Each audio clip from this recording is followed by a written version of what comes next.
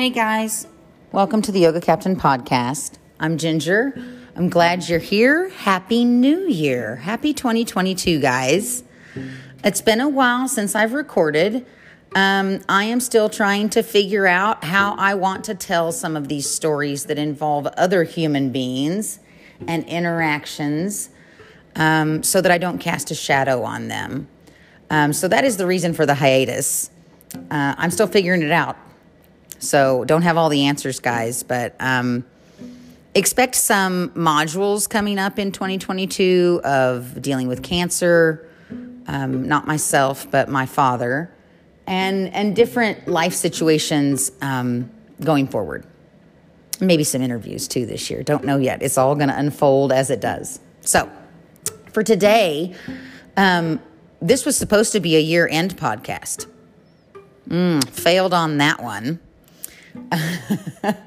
My family and I traveled, and I did have one small man child. He's not small anymore in stature, only in age, but I had a man child come down ill with what we think is food poisoning.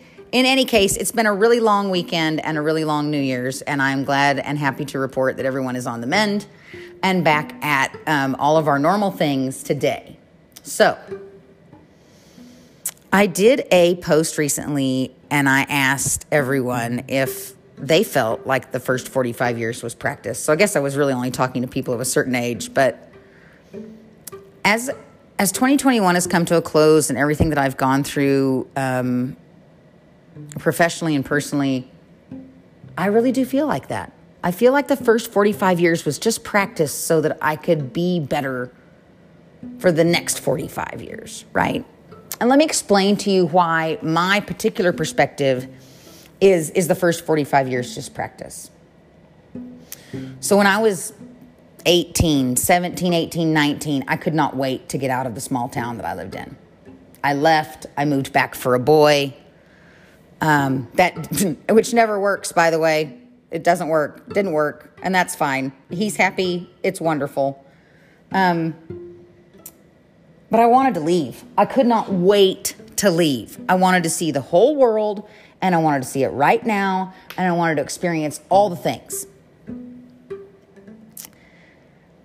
And after I had moved back, my grandmother got sick. And as we do when we're younger, we make excuses as to why we're not going to go see people in the hospital. And my grandmother was about 20 minutes from where I lived. But I kept making excuses as to why I wasn't going to go see her. And then finally, my father sat me down and said, listen, she's going to die. You need to go see her. So I got in the car one morning and I went to go say goodbye to the boy that I had moved back for. And he greeted me at the door to tell me that my father had just called. And there was no reason for me to go because my grandmother had died before I got there.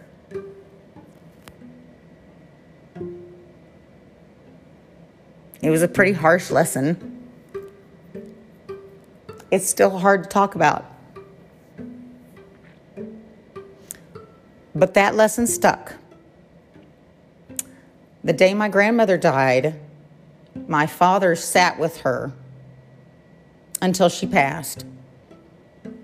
And then he drove on to his very first chemotherapy treatment. That was on Valentine's Day in 1995.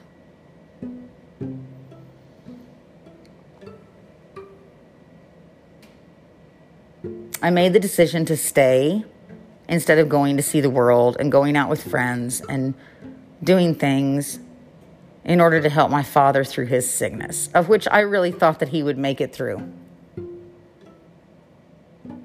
So 95, 96, and 97, I stayed in my small town.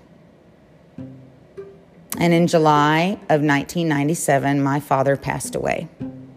He did not win his battle with lung cancer. And the day he died was the morning of my 21st birthday. He was just short about a month of his 46th birthday. He was 45. And now I am 45. From the day that he died, which, let's be honest, a part of me died with him, I have really not given much thought to what happens past 45.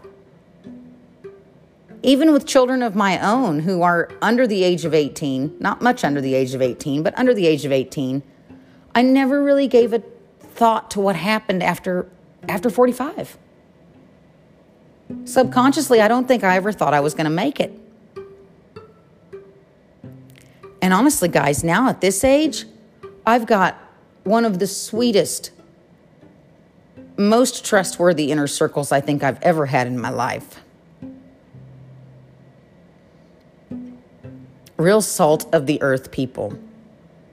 I don't even call them my friends. They're actually my family. And so what if this first 45 years really was just practice?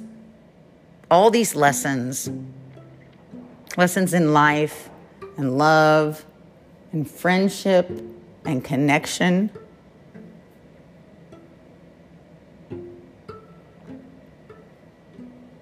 What if all of that was just to be better from here on out? What if all of that was preparing me to be the best version of myself that I am now? Hormones and all, guys. Hormones and all.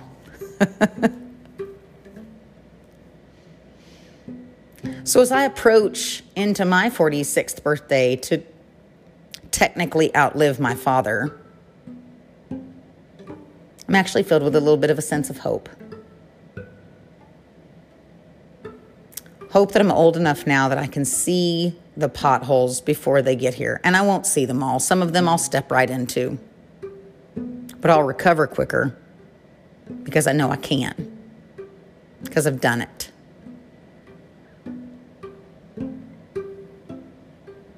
Maybe you have a similar story that you've told yourselves, or maybe you don't. I remember when I was in my 20s, there was a book called Quarter Life Crisis. It seems like we want to make everything a crisis at any moment. And it's really all in how you react to those crises that makes you better or bitter. And I've been bitter, guys. Some days I still am. But deep down, I'm always trying to be better for myself so that I'm better for the people that I love. Because, to quote my friend, nobody knows how to drive this thing. We're all just trying to drive it, right? We're all just walking each other home, as Ram Dass says. So, for this first week of 2020, maybe pick something that you want to be better at. It can be a small thing, like I noticed one time that I was speaking too much. So I just made a conscious effort to be more quiet in conversations and to listen more. It actually changed the dynamic of a lot of my relationships for the better. That was on me, guys.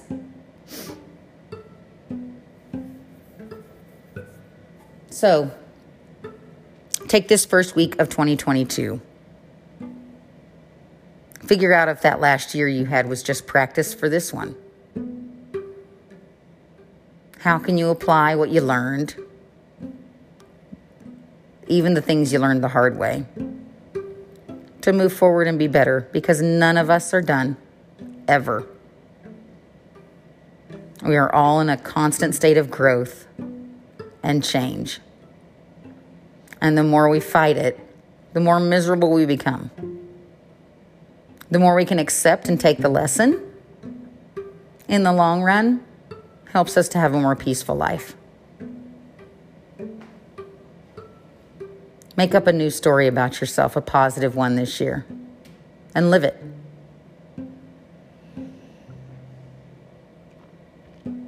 I hope that this podcast and my voice finds you in a state of peace today. If not, I hope that it finds you in a place that you can get to peace. May you be safe. May you be happy. May you be healthy. May you walk through this life with ease. Namaste. I'll catch you next time.